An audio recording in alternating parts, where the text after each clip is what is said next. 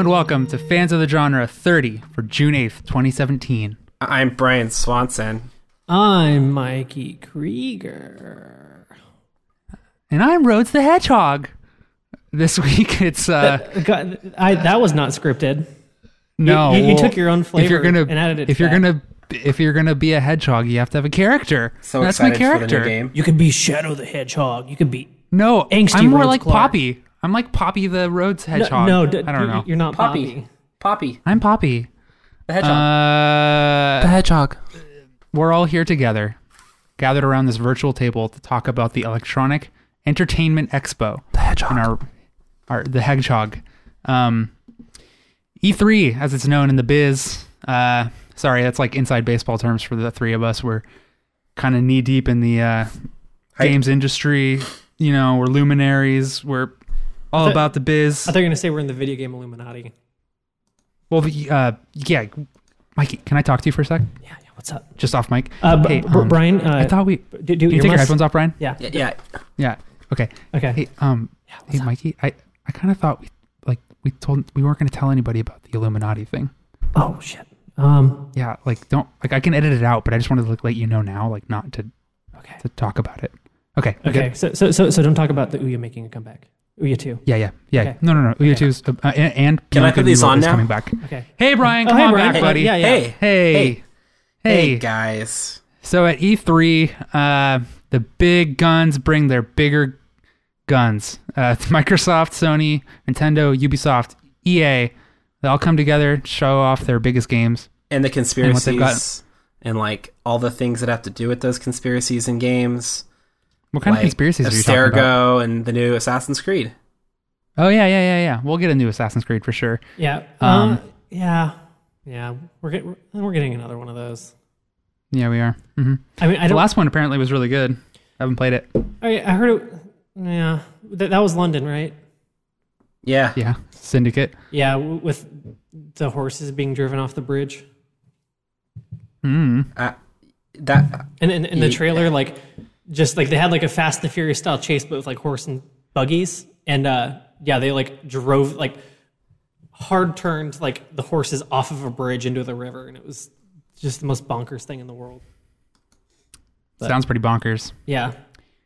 You guys remember Bonkers? The cat man that was a police cop? No, I remember Bonkers Bad Fur Day. Bonkers. Is that the blood version of Conker's Bad Fur Day? Ooh. It's Conker's good cousin. He's not violent. He's just sort of a nice boy. He's just hey, I'm bonkers. I'm a little kooky, but I Blinks don't the kill Time anybody. Cat. So this was Yeah. brought up I think a week ago on Cool Games Inc. But how fucking crazy is it that they released Conker's Yeah. Bad Fur Day and then they released the Game Boy Advance game where Conker's just a normal I remember that Saturday game. morning cartoon character? Yeah. Yeah. It's weird. It's I think it would have been it would have made sense if he was the cartoon character first. I guess he was in Diddy Kong Racing, but and then he went off the edge, but Right. he hit rock bottom. He started bad yeah, but and then got good. yeah, he rehabilitated himself, and I think that's really interesting. Did Rare do that Game Boy game? Probably. I don't know. Huh. If only we had something to find out. So anyway, we've danced around it, but E3 is coming up in a couple days from our recording. Enhance. Are you Enhance. Googling it? Okay. Enhance. Yes. Not only was it Rare, it was Rare Ultimate Play the Game, which was that's what it's listed as on Google, and that was the original name of Rareware was Ultimate Play the Game. Interesting. I got one of those today in Overwatch, but E3 is the Electronic Entertainment Expo. It's a big video game convention that happens in Los Angeles for the past many years. Each of the big companies have a press conference, including Microsoft, Sony, Ubisoft, Bethesda, and EA. And it's a whole lot of fun. I don't know, to me it's not like Christmas in June, but it's the time in June where I figure out what I'm going to get for Christmas or buy. Yeah, it's you just start budgeting. Yeah. I just sent you guys something in the Skype chat. Sorry to interrupt. Mikey, when you get really close to the mic, it you could easily just become Brian's lower half of his face. Oh, okay. Anyway, it's just the way Skype is cropping videos, but now it's not happening. Anyway, Yeah, so they make a big deal out of it, and they live stream all their press conferences, and that's where we get game announcements, updates on the last year of games, like how games have sold. We are very happy with the performance of. Wow, racist. It's French. You can't be racist against French, can you? I'm not touching that one. Okay, well, I won't do the accent, but I don't think that's offensive. Please write in to our comments. Yeah. If we offended you, I mean, yeah. So we neglected the cardinal rule of podcasting, where any episode could be somebody's first episode. And with the hedgehog stuff, and then now this, we're doing, we're doing a very bad job. what? I try. Okay, so that reminds me that people keep on telling me I need to listen to Bodega Boys and like Chapo Trap House. So, But those shows are impenetrable. Like, how do you just sit down and listen? So Bodega Boys specifically, and this is a far tangent to what this show's about. Bodega Boys, like, they start like doing like this like weird ass like roll call thing that they always do. So the first 5 minutes of it is like always a little bit weird, and then it kind of spills more into like the Desus and Mero style show, but it definitely is a lot looser and less structured. Because like we were talking like before we started recording, is like I was on my way home and like all of my usual podcasts forgot to record, so I didn't have my Bim Bam, I didn't have I have like 3 other podcasts, or Waypoint I didn't have, and so I listened to Bodega Boys, and then I listened to Comedy Button, and I realized that like Comedy Button is like the white nerd version of the Bodega Boys. Yeah, that's actually a good way to think about it. Because I was like, oh, the Bodega Boys, this is so great, and then it's like, oh yeah, like, and not to say that like they're like trying to like steal anyone's thunder, because the Comedy Button's been around way longer than Bodega Boys and Desus and Mero, but it's like, oh yeah, like if Brian Altano was just like totally like unhinged, off kilter, and like didn't have like a career to worry about that isn't built on that, like the Bodega Boys is just a way spicier version of Comedy Button. It's so good. Risky. Anyway, sorry, I keep on getting us off topic. No, it's fine. They live stream their events, and it becomes a thing. Like, for the past 10 years of my life, I've probably like scheduled like what? Oh yeah, so this is E3 weekend, and this is where I'm going to be, and I'm going to like butt planted in seat watching these press conferences. Same. Because like Brian said, it does feel like a weird form of Christmas. A lot of people in the industry like to like relate it to like gaming Super Bowl and everybody wins, and like it doesn't feel like that to me, because it feels wholly unique in a weird way. I feel like you don't see conferences like this in film outside of like a Comic-Con where they just have panels and stuff, but even then it's for like the same like group of people, like largely. Yeah. Like the same like general like corner of of like people that are consumers. I wrote a little bit about it on infinitedogs.com, a website, in that, like, kind of what Rhodes said, like, a lot of folks kind of look at it like a competition, and I think when I say that, I mean, like, fans of either Sony or Microsoft or even Nintendo see it as, like, an opportunity for you to, like, kind of justify your purchase and watch a press conference and say, oh, man, Microsoft announced this, they're horrible, or Sony announced they won E3. And they won. But I think really the coolest part about E3 is the fact that like all this stuff is coming out, and it's really going to benefit all of us in some way, whether you have a PlayStation 4 and you're going to get that awesome new Shenmue 3 whenever it comes out, or if you have is that a burn? What? I don't know. Or if you have an Xbox and you're just seeing what Microsoft's announcing, or seeing what Sony's doing in retaliation to make Microsoft consider what to do in response to that. Like, I think it's really fun to sort of watch the melee between the big companies and realize, like, this is competition at its finest. So, I definitely always thought that way, and I hate to, like, and it is kind of rooted in, this is again, like, getting deeper and deeper, but, like, rooted in, like, capitalism and like, the fact that, like, it's built on, like, winners and losers. I always, like, butted against that kind of ideology where it's like somebody has to win, like somebody's the winner, and then like the past few years I'm like no, like that's dumb, like that's very counterproductive. But then now that I've like graduated from school and I've been working in at a corporation, working in an office, and like seeing this other side of stuff, and like trying to understand like the games industry from the standpoint, like you think like, so like Sony and Microsoft don't compete with like Bethesda and EA and Ubisoft, because like they just have different roles. Because like right, like Sony and Microsoft will often give those companies platforms for their games. Exactly, yeah. Like they're if like all these games aren't existing in a vacuum, and like E3 largely hasn't been a place for like PC gaming, so that leaves Microsoft and Sony largely, and like Nintendo to a lesser extent, as like where these games are going to be. So like those companies don't really compete as much with Sony and Microsoft, but like they totally do, because you think that they're going here, they're like pitching their catalog for the next year and trying to convince people to like buy their catalog. So like like to a certain extent, like these companies are competing with each other, and like like it kind of sucks to give them like winners and losers, because we like to think of this as as a medium that's more of an art form, and like don't want to get into the argument whether games are or aren't art here, but I agree. But largely, like it, even if you think of them as art, it is still dependent upon selling the art. And these are corporations and capitalistic enterprises that are selling these games, so they do have winners and losers. So like, while we want to like say that it doesn't matter, like for the fans' perspective, it doesn't really. But like, these companies are coming here to compete against each other and have the best catalog. And like, you look at Sony, the year that Sony and Microsoft announced the Xbox One and PS4,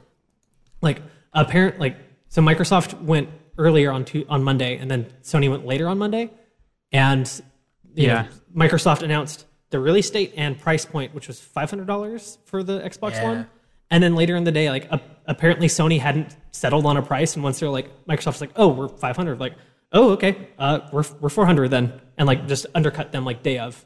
And you could even tell in like their slideshow presentation where it's like everything was like so like ultra high quality, like leading up to that, and like the screen with the price, like you can kind of tell that it was of like a lower quality. Like, oh yeah, we put this one together today.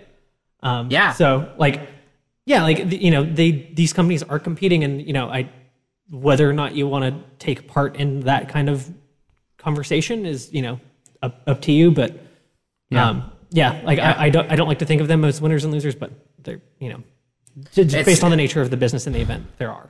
To them, they totally are. To a fan, like I just argue maybe it's not your battle to fight. Like take that totally. Scorpio out of your Twitter handle and just chill. Unless you're working at Sony and you're worried about like the well-being of your company and your job, then it doesn't matter. Yeah, I think I don't know. I think as a fan, you have to understand like your chosen console of choice will only get better when the competition like plays their cards and like innovates into something new. Like, and it's happening right now with the Xbox One, where if I was a consumer, I am a consumer. If I was someone who didn't have a console right now, like I'd be way more tempted to buy an Xbox One over a PS4 now than I was like 4 years ago. Like they've done so much to like not only earn more goodwill from their consumers after like kind of flubbing their initial announcement and stuff, but like actually added cool services and like the games aren't, their first party lineup isn't like everything that I want. In fact, it's like very little of what I would want to play, but just as a good box that plays games and syncs up with your PC very well, like it's kind of a cool system. Xbox Game Pass is no joke, man. Like that's a pretty dope ass library of games. It's only going to get better, which is pretty cool. Whenever I got my new computer in like Marchish, like I started playing like strategy games a little bit more, and like I started finally like having an interest in XCOM, because like I picked back up Invisible Ink and I was like, oh, like it totally clicked for me. And then like I looked more into XCOM and I was like, oh, I didn't realize that this is pretty much the same game. And now I've been playing XCOM Enemy Within, I think is the one that's on Xbox Game Pass. I'm like, oh yeah, this series. Is it orange or blue? Orange. Yeah, it's Within. And that game's dope as fuck. Like, and I'm still in my 2-week free trial, and I am gonna probably like drop it for now just because I have way too many things. But for $10 a month, and it's like the Fallout games are on there, all of the Halo games except for the most recent one are on there. All of the Gears of War games except the most recent one are on there. Like it's like no joke, like a pretty fucking like hearty lineup. Like PlayStation Now is pretty like legitimately like underwhelming, and like it always has been. And now just in contrast, like okay, and yeah, it's just like streaming games is not the future. It's gotta, you have to be able to download it. Yeah, no, and like I just have it downloaded on my computer. Like for the longest time, my Xbox was just my like Netflix box, like in my room, because I leave my PS4 in the living room because that's what I play, and that's where my big TV is. That's where I'm going to be playing with my roommates and friends. So like, yeah, like I have my Xbox, and it's just been sitting here in my room. But now it's like, oh, I can play XCOM, and like if you didn't get Rare Replay, like a lot of those games are on there. And so yeah, and it's pretty awesome. And if for whatever reason you're not into like Bloodborne and Uncharted, like I would have a hard time telling somebody to not get an Xbox One over PS4 at this point. Yeah. When do you guys remember being like excited about E3? When was your first, like, what are some of your earliest E3 memories? 9 years ago, I think. Well, I always say that 9 years ago. Who's counting? Not me. On this day. No. So on Facebook, I that's funny. Take a peek at the on this day feature where I go back in time and see what kind of dumb stuff I was posting on Facebook in 2008 and whatever else. And it was actually the summer, or like leading up to the summer of 2009. I was like posting on Facebook that like I was sick at home and so excited to watch E3 because G4 was doing the live coverage at that time. So that's when I was watching it. I think I was watching it the year prior, but like in high school, like I was aware of it in high school, maybe even toward the end of middle school because of like Nintendo Power, Electronic Gaming Monthly, and other magazines. But the fact that G4 started streaming it, like, or showing it, like I was watching it then, and I remember watching it every year since. Yeah, no, that like I was trying to think of like the same thing. It's like, when did I start watching like all the press conferences? And like probably like whenever you actually like could, like whenever they were actually online. Because I think even like G4, they it was with like a tape delay. I don't think that they were like live streaming. Like, I don't think so. Yeah, like live broadcasting the games or the press conferences on TV. I think that they were doing like compiling footage and then posting it up like over, and then like they could spread all of that all of that video footage and all that content out over like a week or two instead of like having your like days worth of news like now where it's like we're so ready to just move on to the next thing. Like once something comes out, like they could like very strategically like spread all of that out, and it's really cool. But yeah, I remember like seeing those. I think like for Majora's Mask in like Nintendo Power, they were like showing off like, oh yeah, this was us at E3, and I was like, holy shit, this is so cool. So that would have been like 99, 2000. Yeah. Yeah, I don't know when I was bringing up G4, it actually reminded me that's probably where I first started like paying attention to the conferences, catching up on those broadcasts. But I remember like inviting friends over and hanging out and watching them together, and if we weren't together, just texting basically furiously, like reacting. Just, I don't know. There was like, I've never felt that way about anything. When I was talking to my friends, like we would be screaming via text about like announcements and stuff. And that was when I was like super fanboy, like, oh, Xbox is going down. PlayStation just like won E3 for the next 4 years. And I sort of missed that enthusiasm because now I'm like watching it just through different lenses and stuff. But yeah, I don't know. I remember like the strongest E3 memory I have was like a friend came over. It was like Monday morning, and he came over before school started, and we watched Nintendo's live stream, and so where they announced the Wii U, and we were like so confused. We had no idea what that thing was, and we were not happy. It was kind of a confusing walk to school the next couple minutes. I remember being so excited about it when it was Project Cafe. I was like, oh my gosh, it's going to be like a tablet. It's going to be so cool. It's like, I remember like, just seeing like all of the like copyrights and stuff that leaked, and all like the mock-ups and concept art of the what eventually became the Wii U. I remember being so excited for it. And even then I was still like, okay, I don't get Nintendo Land. Like, I don't get why Nintendo Land is the showcase. Right. But I was like, I'm down for this tech. Yeah.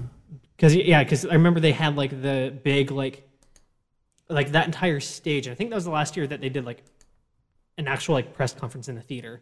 Because even before they officially had Nintendo Directs, they still did like pre-recorded, live streamed conferences.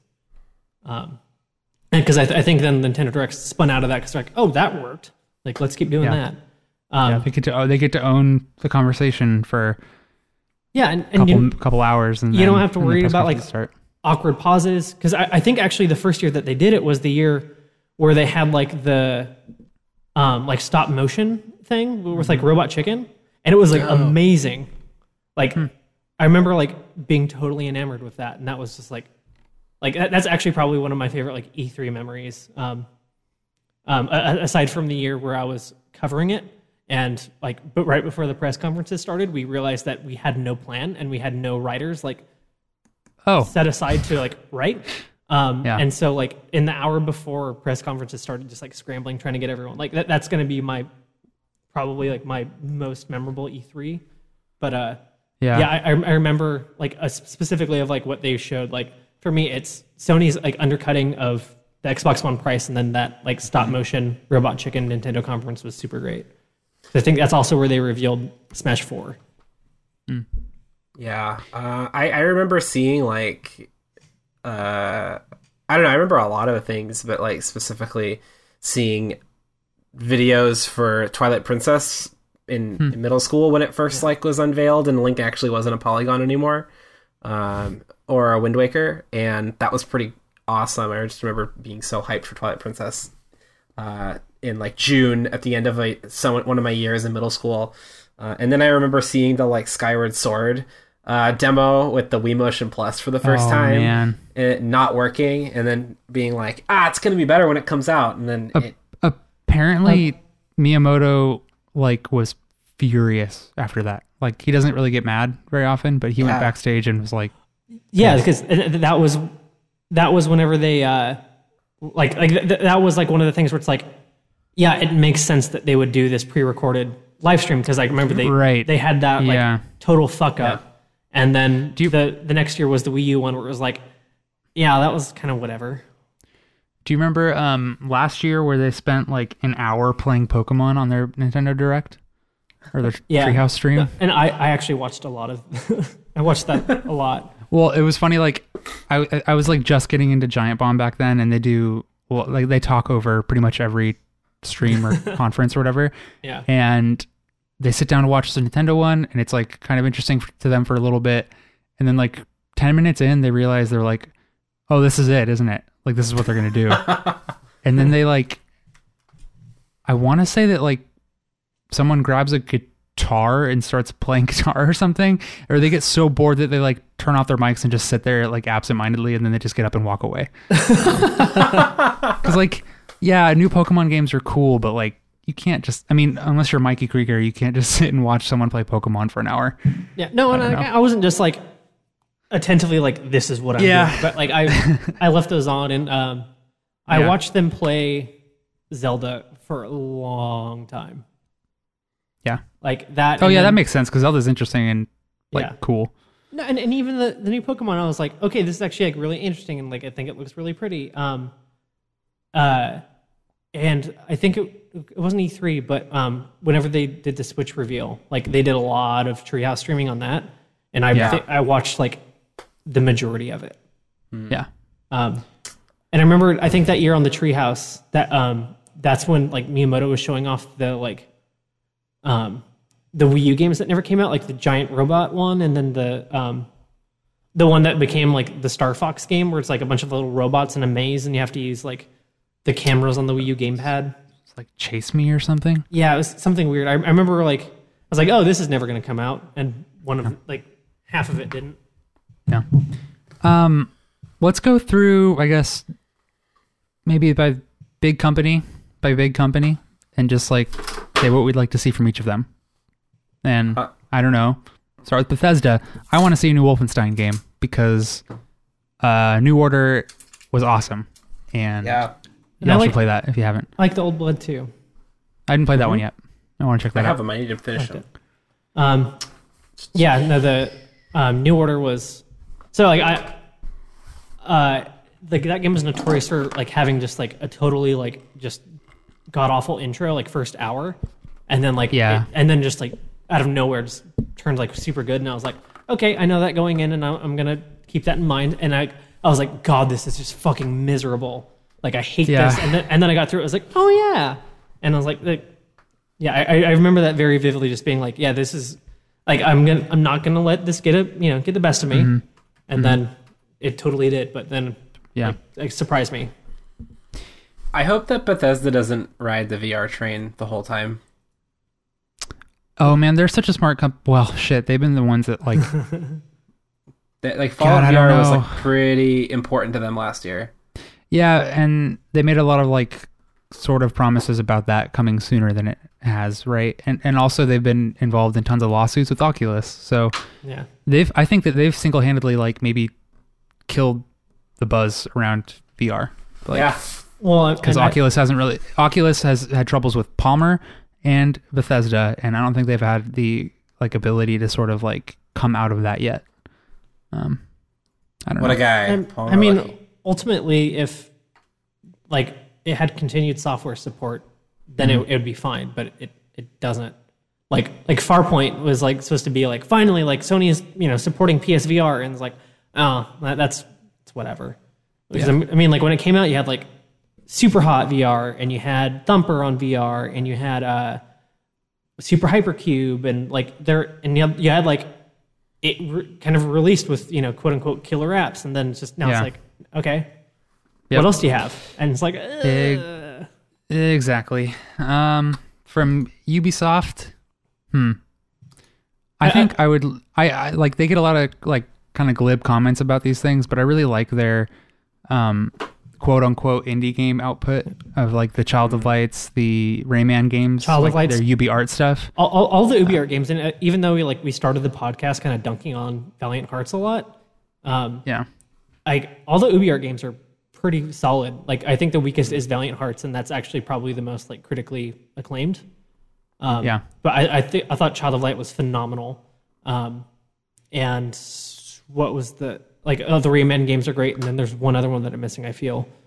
I can't remember. I think I don't know, but whatever it is, like I'm about to say something that I actually don't know if it's true, but a lot of their AAA output isn't necessarily for me, but then I think about like, oh, I really am excited for Far Cry 5 and so Far Cry 5 and Watch Dogs 2 was great. Like they are super weird, and like it's kind of become like a shitty joke, but they are very good at releasing a promising first game with like a cool conceit that just under delivers, and then creating a follow-up. It's like, oh shit, like, all right, you guys figured it out.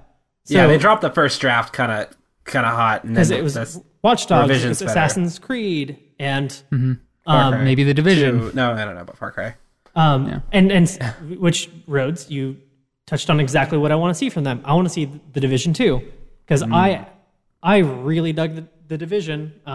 There's a cool game in there that like did we play that at all co-op? We played that a little bit, like a couple of rounds. Like I adored that game as a co-op game. Like it still had problems, but it was just so something about like the like gameplay loop of it, like of like these little missions, and like even ones that I'd like done before, like going through there and like it's.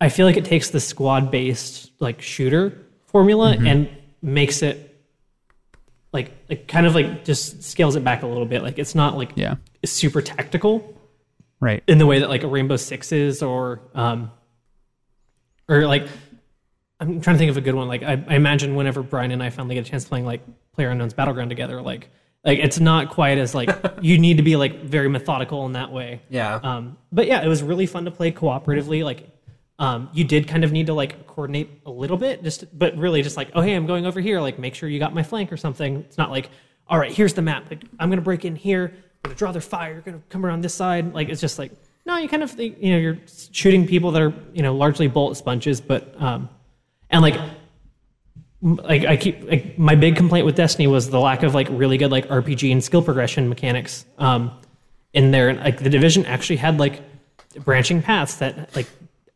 varied in the way that you would approach the game. And so like I could build a character in this way that was like a support class, and then like I remember I played a lot with my stepbrother, and he built a character that was like more of an assault kind of character, like, and so he had like little pop-up turrets and like little pop-up barriers that he could use, and then I was specialized in like med kits and buffing him, and like it actually like it was fun to play. And like I played it like I never got too deep. I started like probably 2 or 3 different characters, because every time I convinced someone to play it, I would just start fresh so I could be on the same level as them.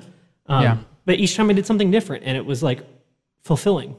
That's cool. And so I would like to see them, expand on that. Do their like sequel magic that they do, and like make the Division 2 and make it interesting. It'd be an interesting competitor to Destiny 2, but I don't think that Division 2 would be in the oven for long enough for it. It's never going to get to that level, but people still play the Division. Like it's totally like it has an audience, and I feel like it could actually like get like I feel like it could be maybe like what Rainbow Six Siege is, where it's like nobody really pays attention to it. It's like, oh shit, there's a lot of people over there playing Rainbow Six, huh? Yeah, or like For Honor, like that still has like a pretty like shit, I forgot strong that was community. Yeah, right. I bet you we get For Honor DLC. I bet you we get Rainbow Six Siege Season 3. And I am just curious about the space game teaser that they left in Watch Dogs 2. Yeah. That was a cute little trailer that they sort of dropped in there. I feel like it's going to be an indie, like it's going to be a grow home thing. But like, that was them too. But, yeah, that was one of those games. But I now that I'm thinking about it, like going through the cycle of Tom Clancy games, we're probably going to get a new Splinter Cell. That's what Rebel FM wants. It's probably going to be like Metal Gear Solid 5 if I had to bet. That'd be good. So like a Watchdog-y style. No, I feel like it's going to be like similar to what Wildlands is, but probably less like Wildlands is them too. Yeah, like probably less like shooting brown people and more like just borrowing like the open world ideas of that, like, and trying to like using that kind of template to make their version of what Metal Gear Solid 5 was. Yeah. And that would actually interest me, because like I don't know why Metal Gear Solid's never clicked for me, and like but I can get into Splinter Cell. Like I've never really gotten deep, but like I can play it and get by. But that would also be them stepping back from what that series became, where like Sam Fisher's just like became more like Master Chief than Solid Snake. Before we move on to Metal Gear Solid 5? Nope. Did you, Mikey? I played a bunch of Ground Zeroes, and it just never fucking clicked. I played it for probably like 4 hours, and I'm like, I don't know what it is. It's just not for me. Try it on PC if you get the chance, but let's move on. Oh right, you hate like mouse and keyboards. God. Let's move on. Brian, you reminded me, or you inspired me to look through my old Facebook posts, and that's sort of what I've been doing for a second. And the only thing that I could find that I said about video games in like 2010 was it was still when they were doing like the like Rhodes Clark is sort of thing, right? So it'd be like Rhodes Clark is excited for all of the future video games, which is actually like a very 2017 Rhodes Clark thing to say. You should share that. I probably will. Anyway, from EA, I want to see an update from Amy Hennig's Star Wars team. I think that's what I'm most excited about. Even if it's just another like 1 second video like they showed last time, I'm good. Like, just let me know it's in the works, and I'm happy. I'd like to see Dragon Age. You think it's time for that already? I think it's in the oven. It's probably in the oven, but do you think they'll show like people working on it at a computer? God, I just hope they get over that like garbage and just recognize that no one cares that people are working on it. Yeah. I'd like to see even just a teaser would be cool. But I'm excited for Battlefront 2, I think. Yeah, I am too. And so you guys need to make these predictions with the expectation that half, like the middle half of their presentation is going to be sports, the newest EA Sports editions. Sports. Yeah, they're going to bring up some athlete on stage and talk to them for 30 minutes. Was last year Pele? I think it was Pele. It was 2 years. It was 2 years ago. It was Pele. They brought on like this way over enthusiastic white dude to talk to this Portuguese man about soccer. Like not even about like the new FIFA, about soccer. No, about and how, soccer. And how much he yeah. loved watching Pele as a kid. Like that was EA's press conference. Just pretty fucking remarkable. And like gamers probably, like at least me, just like, who's this guy? Like respectfully, like what's going on? See, and like I know Pele and I love Pele, but I'm just like, okay, like fuck, dude, come on, let's go. Yeah. This isn't what video games are about. Let's get to the big ones here. Get the olds out of my video games. Sony. I want to talk Sony. Okay. I have 3 predictions for Sony that I wrote down. Damn, Daniel. I think they're going to debut a mobile phone game.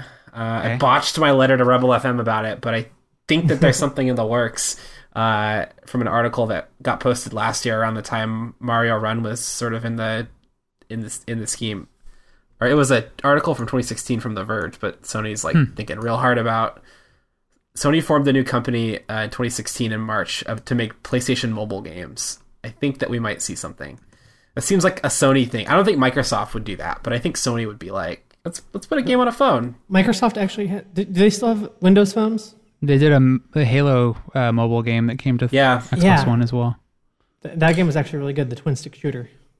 The next one, I think Sony's going to talk about Vita more than they were going to talk about VR. Yeah. No. I think that if you count a montage that just has indie games that are for Vita, that counts. They're going to talk more about PlayStation VR than they've talked about Vita the last 3 years at E3, which is going to be like 2 minutes. Okay.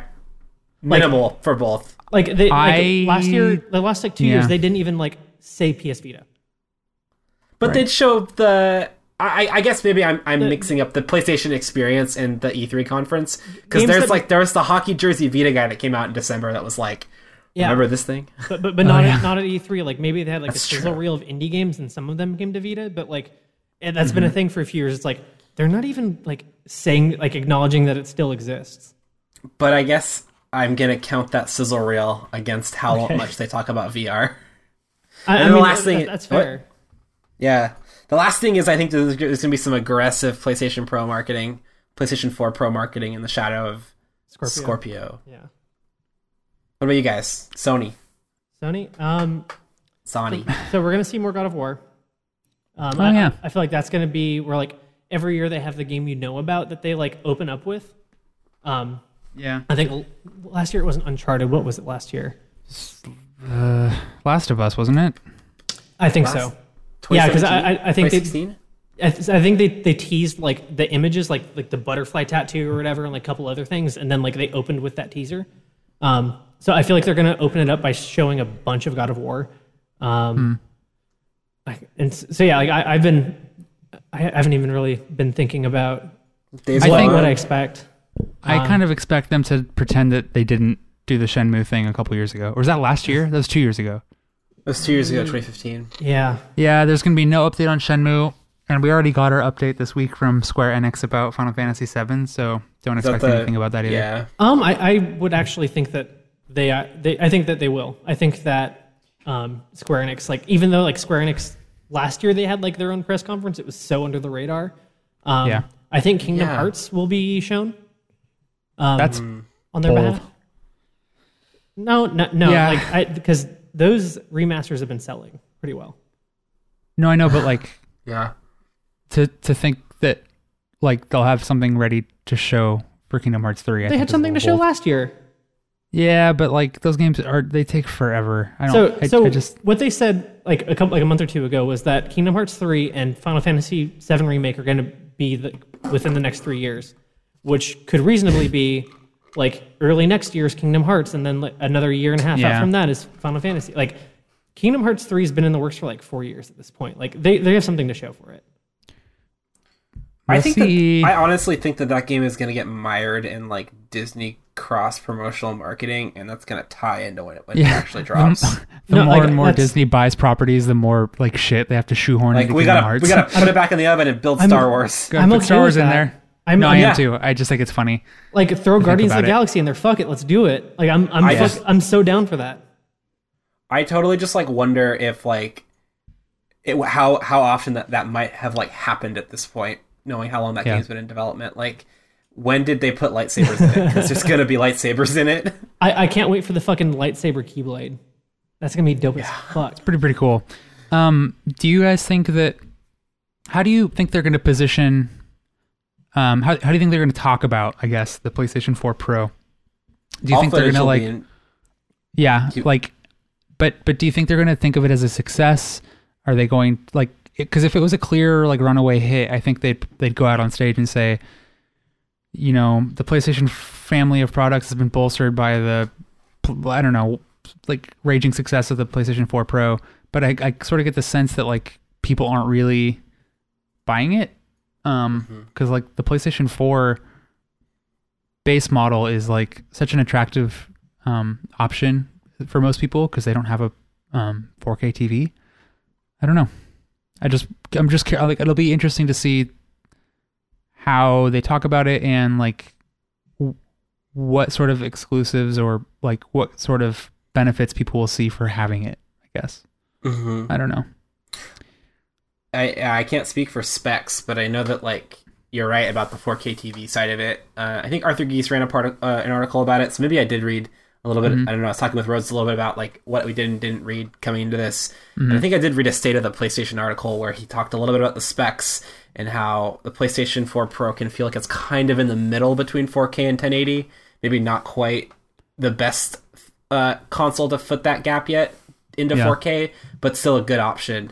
And it sounds like their goal was to get 1/5 of the PlayStation 4s in shipped and that people own to be pros. But yeah, I do wonder. I think that there has to be some aggressive push on it, or they're just gonna abandon it. It's one or the other. And it's not like Sony hasn't abandoned things before, but the Pro seems like it was.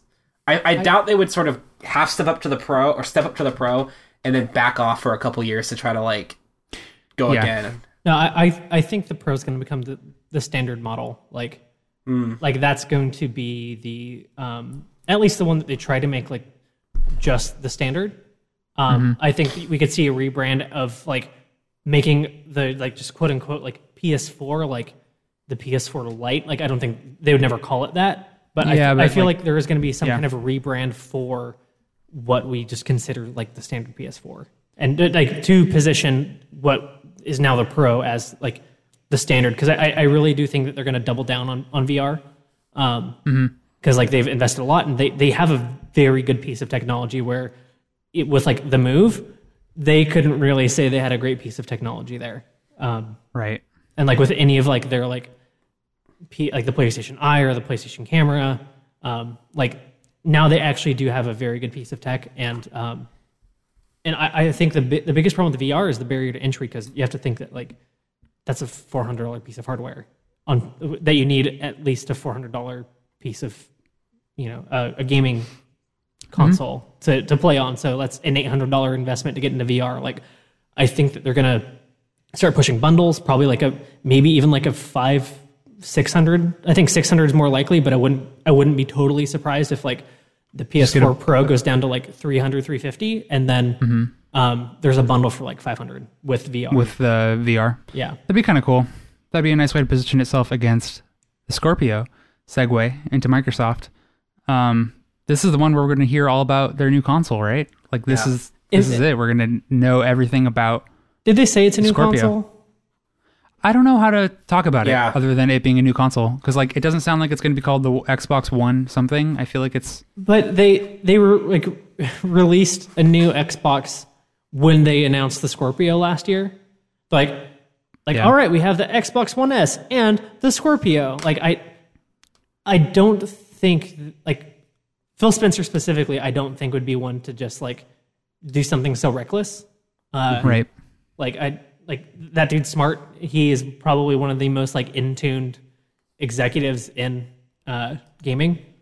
He's the one who came in and turned the ship around for Xbox One, because it launched pretty miserably. Yeah, totally.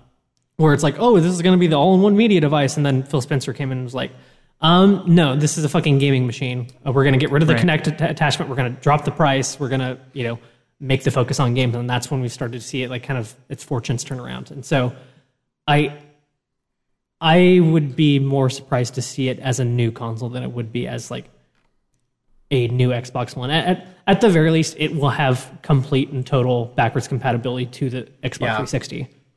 I think that Microsoft has signaled pretty clearly that they're not going to put out a platform that is going to wall off like an Xbox One S from being able to play games, right? Like this isn't going to be like the new 3DS where you can't play Xenoblade on it because it has a better processor. Yeah. I just think that like you're going to see anti-aliasing and draw distance and resolution at a higher like level on the Scorpio. Totally. But that said, I don't know if the Scorpio is gonna be able to deliver on all their promises unless it's priced at 500 or higher, because 4K and 60 frames per second is something that I even have a challenge on my PC that I built last year that I think is all those teraflops aren't cheap, man. Yeah, those aren't cheap. I wonder, like, do you think Microsoft cares that the price might be a little too high? Like, yes. Part of me in the last, well, I don't know, maybe. I don't think Microsoft does. Like just as a company that like exists larger than Xbox, I don't think that they would care. But like the big reason, probably the biggest reason why the Xbox One flopped was because it was more expensive than their competitor. And it came with things that they didn't need. I think that this is. I think what the Scorpio is kind of shooting or coming out to do is create parity with their Windows gaming initiative, where I forget the exact name of like the program that they're doing. Play Anywhere. Yeah, the Play Anywhere, where like you can play your Xbox One games on your PC, or you can play your PC games on your Xbox One, as long as if you buy it on PC, as long as you buy it through Windows. So I think that this is their attempt at creating parity. Like I think where like I think this is going to be closer to like a Steam box, like that kind of concept, than what we understand as like an Xbox. I think I would not be surprised if it's modular and if it's like very easy to upgrade. That'd be cool. That's my dream. Like that's what I think Scorpio is going to be. I think that is that's like, dope. Yeah. I remember last year when these conversations were happening about like you and we've all talked on this podcast, but like, why wouldn't you just get a PC if you were thinking about getting an Xbox? Because like that's clearly where Microsoft is going, blah blah blah. But the idea of getting an Xbox that works as a PC, but it's also just like my home console, it's actually not that crazy. And it's amazing that they've been able to like kind of beat that message in to the point where it doesn't sound like a bad idea anymore. Yeah, to just get an Xbox instead of a PC. I've always kind of wondered, like, at what point our home console is just going to become PCs. I mean, with Microsoft, they're best positioned. And, like, Sony can't do this. Sony doesn't have Windows. But, like, you could easily just, like, flip a switch on an Xbox Scorpio, and then it just immediately goes into PC mode, and it boots up with a desktop, and you plug in a keyboard and mouse. Like, that is foreseeable, but not necessarily going to happen. I think that could bring some interesting possibilities where it's like, okay, Microsoft's doing this, and like Steam is now starting to get a lot of competitors with Windows, and I forget the name of that like Chinese company that's like starting to make ways into like creating. Tencent? Yeah, Probably that's like Tencent. That's creating like, and it already has a bigger user base than Steam. It just needs to make its way over here. Like I think Steam and Valve might start getting a little bit antsy, and like, what if Sony and Steam create a partnership? Because if you remember, like Portal 2, like I know they had that weird multiplayer partnership. Yeah, like so it's there's some kind of relationship there. Like that's it's been 6 years or so now, but like what happens, because like if Microsoft starts kind of edging out Sony in terms of the console marketplace, and Steam starts feeling like they're losing a lot of their ground in PC gaming, like I that would be a very, very big partnership. But like the Sony's acquisition of Gaikai a few years ago for however like millions or billions of dollars that was, like, is them partnering with Steam more crazy than that? I don't know. I think that's kind of a pipe dream, because like Steam is making so much more money on their own than they, Yeah, no, this is in such like hyperbole and. Like ideally it would be great to just like have a box where like, I'm playing Bloodborne 1 minute, and then I go into Steam mode and I'm playing Battlegrounds. Yes. Right? Like, this is my dream. Yeah. I'll pull the whiskey out if I see Gabe Newell on stage at all. So get ready for that. And I will live tweet. I personally feel like Microsoft would be the one to snatch up PlayerUnknown's Battlegrounds. If they were going to make any sort of announcement about that game coming to console, it would come from Microsoft. I actually wouldn't be surprised if that's one of their big their like bombshells that they have. Like, because like right now it's the perfect time to save that. It's like their thing they save for last, and it's and they just rolled out their new live streaming service. So like Beam or Mixer or something. Yeah, Mixer. Yeah. Beam was the first iteration of it, but for PlayerUnknown's Battlegrounds, which is a game that's like it'd be perfect designed around like streaming it, like for Microsoft to be like, oh hey, like we acquired the console rights to PlayerUnknown's Battlegrounds, and we have our new service, like, and it's going to be like seamlessly integrated together. I like that would be incredibly smart on Microsoft's part to like synergize those two entities into one like marketing push. And last but not least, Nintendo. The big N. The big N. I'm super Mario, excited. ARMS. There's gonna be a bunch of Mario. I don't think ARMS is gonna be very big. They had the test punch. The game comes out like a week.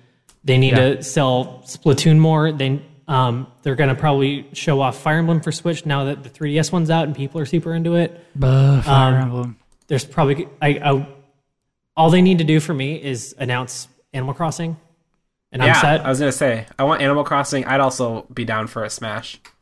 Yeah, like I actually had a long conversation at work today about that, like whether or not I want Smash 4 or whether I want a new Smash. I think Nintendo would be following the Mario Kart model and just re-release Smash 4. So and in my conversation that I had, I was talking about like if they kind of get back into supporting that game and like they treat it as a service where it's like we're going to just start adding characters and levels and that'd be cool. Supporting it that way, that'd be interesting. And I think what I said, what I came back to is like, I think what bothers me most about Smash 4 is Shulk.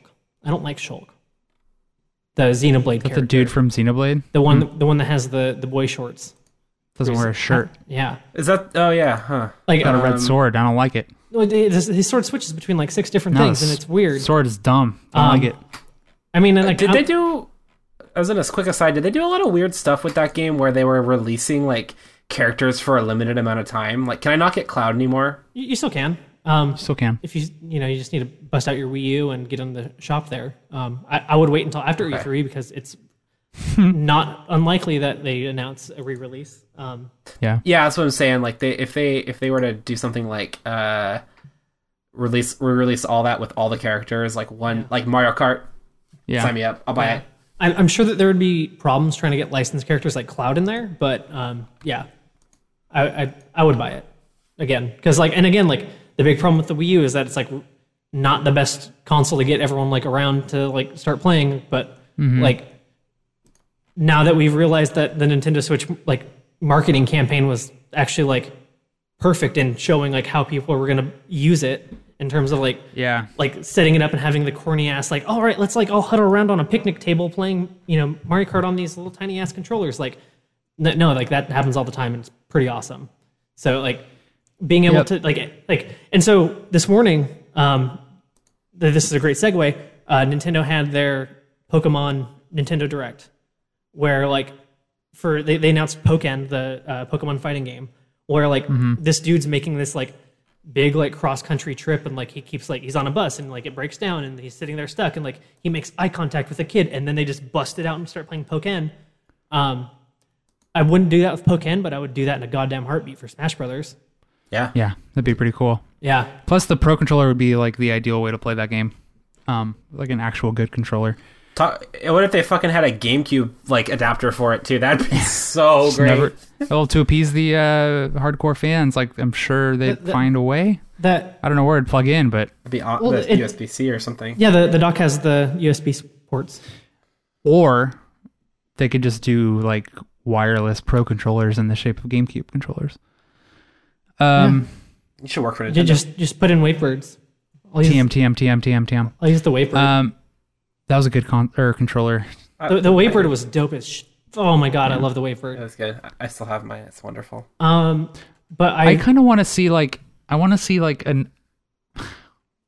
We've been seeing new things from Nintendo the last couple of years. Like, tell me what you want to see. Tell me. Let me know. I want to see a third party Give me some of company that. make something like Skyrim. really interesting on the Switch. No, not like something we've already seen, but like Mario vs. Rabbids. We are way yeah, overdue for a something retro more like game. that. Retro. The studio Retro. Yeah, who we made are- Metroid Prime. And the Donkey Kong Country Returns games, which were dope as fuck. Yep. They're gonna have something. I have to imagine. I think we'll hear what they have this year, but since they do Nintendo Directs and they kind of like controlling, like having that control, they don't like to give everything to E3. So I wouldn't be surprised if like a couple months later we hear what Retro's doing. But Word. so yeah, we gotta expect something from Retro. They feel like they've got to have one or two like big punches, not arms. Like they have to have something up their sleeves in terms of like a new game and not just like an Animal Crossing, but like I feel like they're gonna have some kind of really cool like it's probably gonna be like Paper Mario, but but Paper Mario on Switch I'd be down for. Like I liked Sticker Star and I love Super Paper Mario actually. So, and I'd be down for that. Yeah. Or maybe they Been just going a announced that little while. Persona is going to be on Switch. That is not happening. No, I know, but a girl can dream. Girl can dream.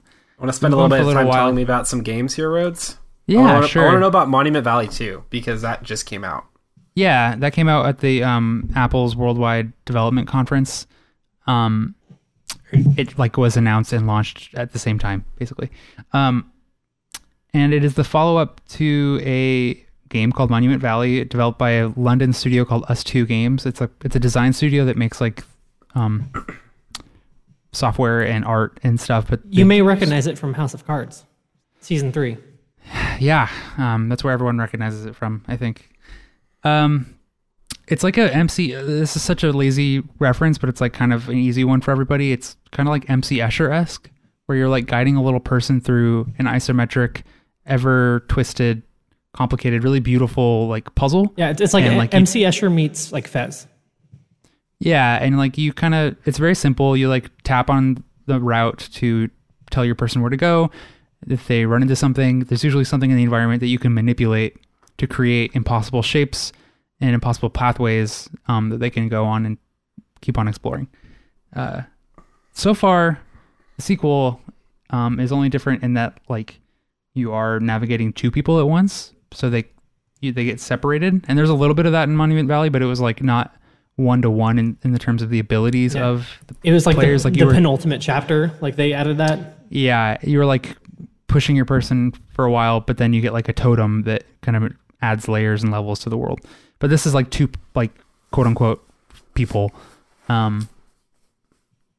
Cool. So the levels like deconstruct in a really cool way to accommodate that, and like one of the players basically, like if it can, it'll just like run to you and advance spaces based on like how close it is to you. I don't really know how to describe it without like showing it, but solving puzzles feels really good, and the levels break in a more beautiful way than they did in the first one.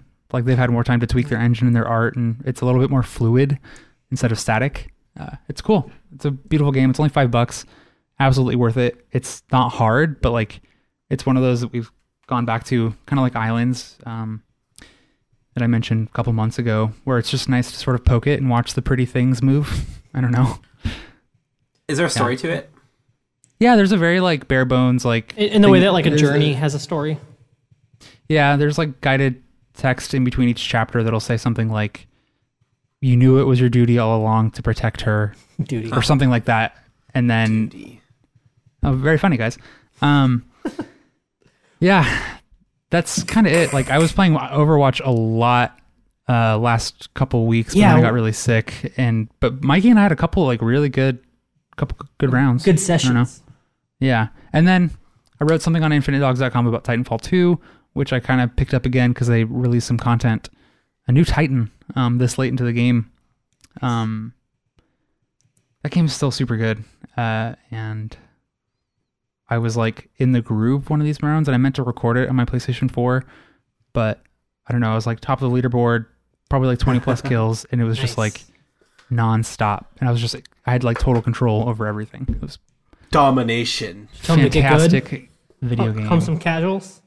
I'm like at the close near end of Prey, and it's awesome. I don't know. There's like a really interesting plot twist that I resolved, and it felt like it would have appeared in the game in multiple different ways based off of how I've been playing. You know, if you save someone, if you kill someone, if you pick these skill trees, if you don't pick these skill trees, and game's pretty great. It's going on sale constantly for like $40, so y'all should buy it. Yeah. Whether it's Mikey and Rhodes or whether it's someone listening, I bet you in July the Steam sale will hit that at least with $15 to $20 off, or buy a full price. You know, either way, who cares? That's a game I want to play. I really like it. Like it's hitting me. It's hitting me like Resident Evil hit me at the beginning of the year. Like, damn, it's good.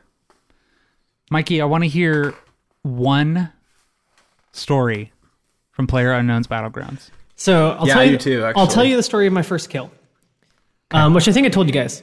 But so I was on the exact opposite side of the map. Like I flew out of the plane and like intentionally was like, I'm going to go as far as I can go out of the way. And so I did that, and I ended up in a house where all I found was, I think, like a scope, a Red Bull, and like the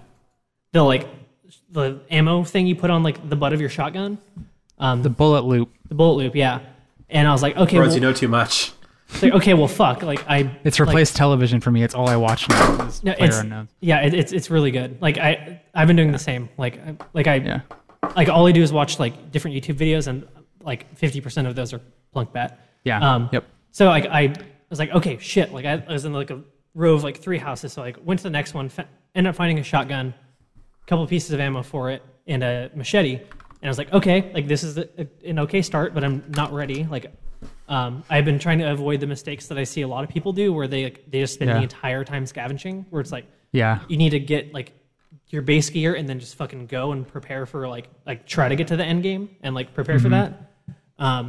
And so I saw like across the street there was a little buggy or a Jeep, and I was like, okay, fuck, I'm gonna take that because I need to go. And so like I took it, and immediately like, I was like receiving fire, and I just booked it. Like went probably like a quarter mile down the road, and I saw a little shack. It's like, okay, like I'm making decent time. I need to find something. Hopefully I can find some health or some armor or like a ranged weapon in here. And so like I roll up to this place. I'm like coming really fast, and I immediately like hold the back button like to try to just like pump the brakes as hard as I can, and I jump out. And the second I jump out, like there's a dude there with a scar, and him and I just start running around like in a circle, like trying to shoot each other. So I'm like trying to blast him with my shotgun, and he's trying to shoot me with this shoot me with the scar, and like we like reload like 2 or 3 times until like we both run out of ammo at the same time. And again, like we're just like running around in a perfect circle trying to shoot each other. And like when we both ran out of ammo, like he's like, fuck it, I'm gonna take the Jeep. And he runs in, jumps in the Jeep, but he jumps in the passenger side. I was like, fuck, I need to take him out before he takes off my Jeep. And I switched to my machete, and I just cut the shit out of him through the passenger door. That's awesome. And that's how I got my first kill. That's awesome. Man, that game is incredible. I really want to play it still. It's a lot of fun. We'll play. Like my strategy is to like most of the houses have like there's probably like 6 or 7 different like house layouts of like the hundreds of houses on the map.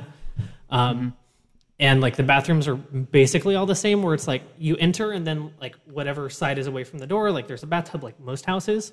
And so like my strategy is to like get a shotgun, sit in the bathtub, and wait. Like as close to the center of the map as I can. And I was actually really worried because the first person I killed one time, like his box fell on the other side, like to where most of it was on the other side of the door. So I'm like, oh fuck, this is gonna ruin my strategy. They're gonna see that box and they're gonna be like, oh okay, there's a good chance someone's gonna be in here.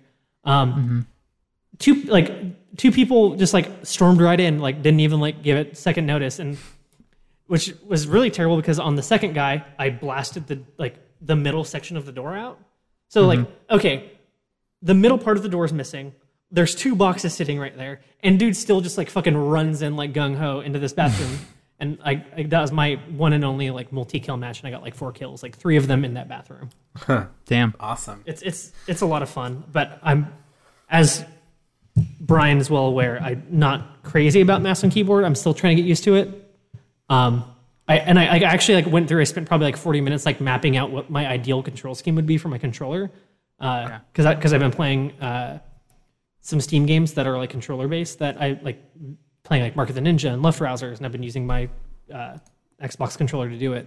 And so like I spent like 40 minutes mapping out what would be like a good scheme, but I don't think the game even supports like recognizing the controller yet. No. So Microsoft can change that. yeah. It's true. Brian, so yeah. one more game. Kelsey wanted me to put an honorable mention in here. She's playing an indie game right now called Orwell. It came out in 2016 in October for Windows and OS X. Yeah, old.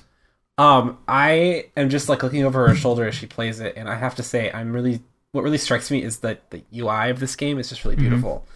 According to the Wikipedia page, because I haven't played it yet, it's you are assuming the role of a state operative that monitors surveillance sources to find national security threats. So you can probably tell there is some modern, some modern ideas taken from that too. Yeah. From like the NSA and other things to create this game, and she's reading email and like listening to. I totally remember seeing audio this. logs. This game looks super dope. Yeah, I remember. Like you start like using like security systems, and like it basically becomes like it becomes Orwellian, where it's like, oh, like you see this person through a camera, and like you get like their entire backstory, and you need to start like profiling people and like figuring out their backgrounds, and it's very creepy and fucked up, but so chilling and so good. Yeah, it looks really dope, and like I think that we'll have to see if she'll come on and talk about it at some point, maybe. But she has a knack for finding these like really interesting simulation games. We forgot to talk about Knack 2.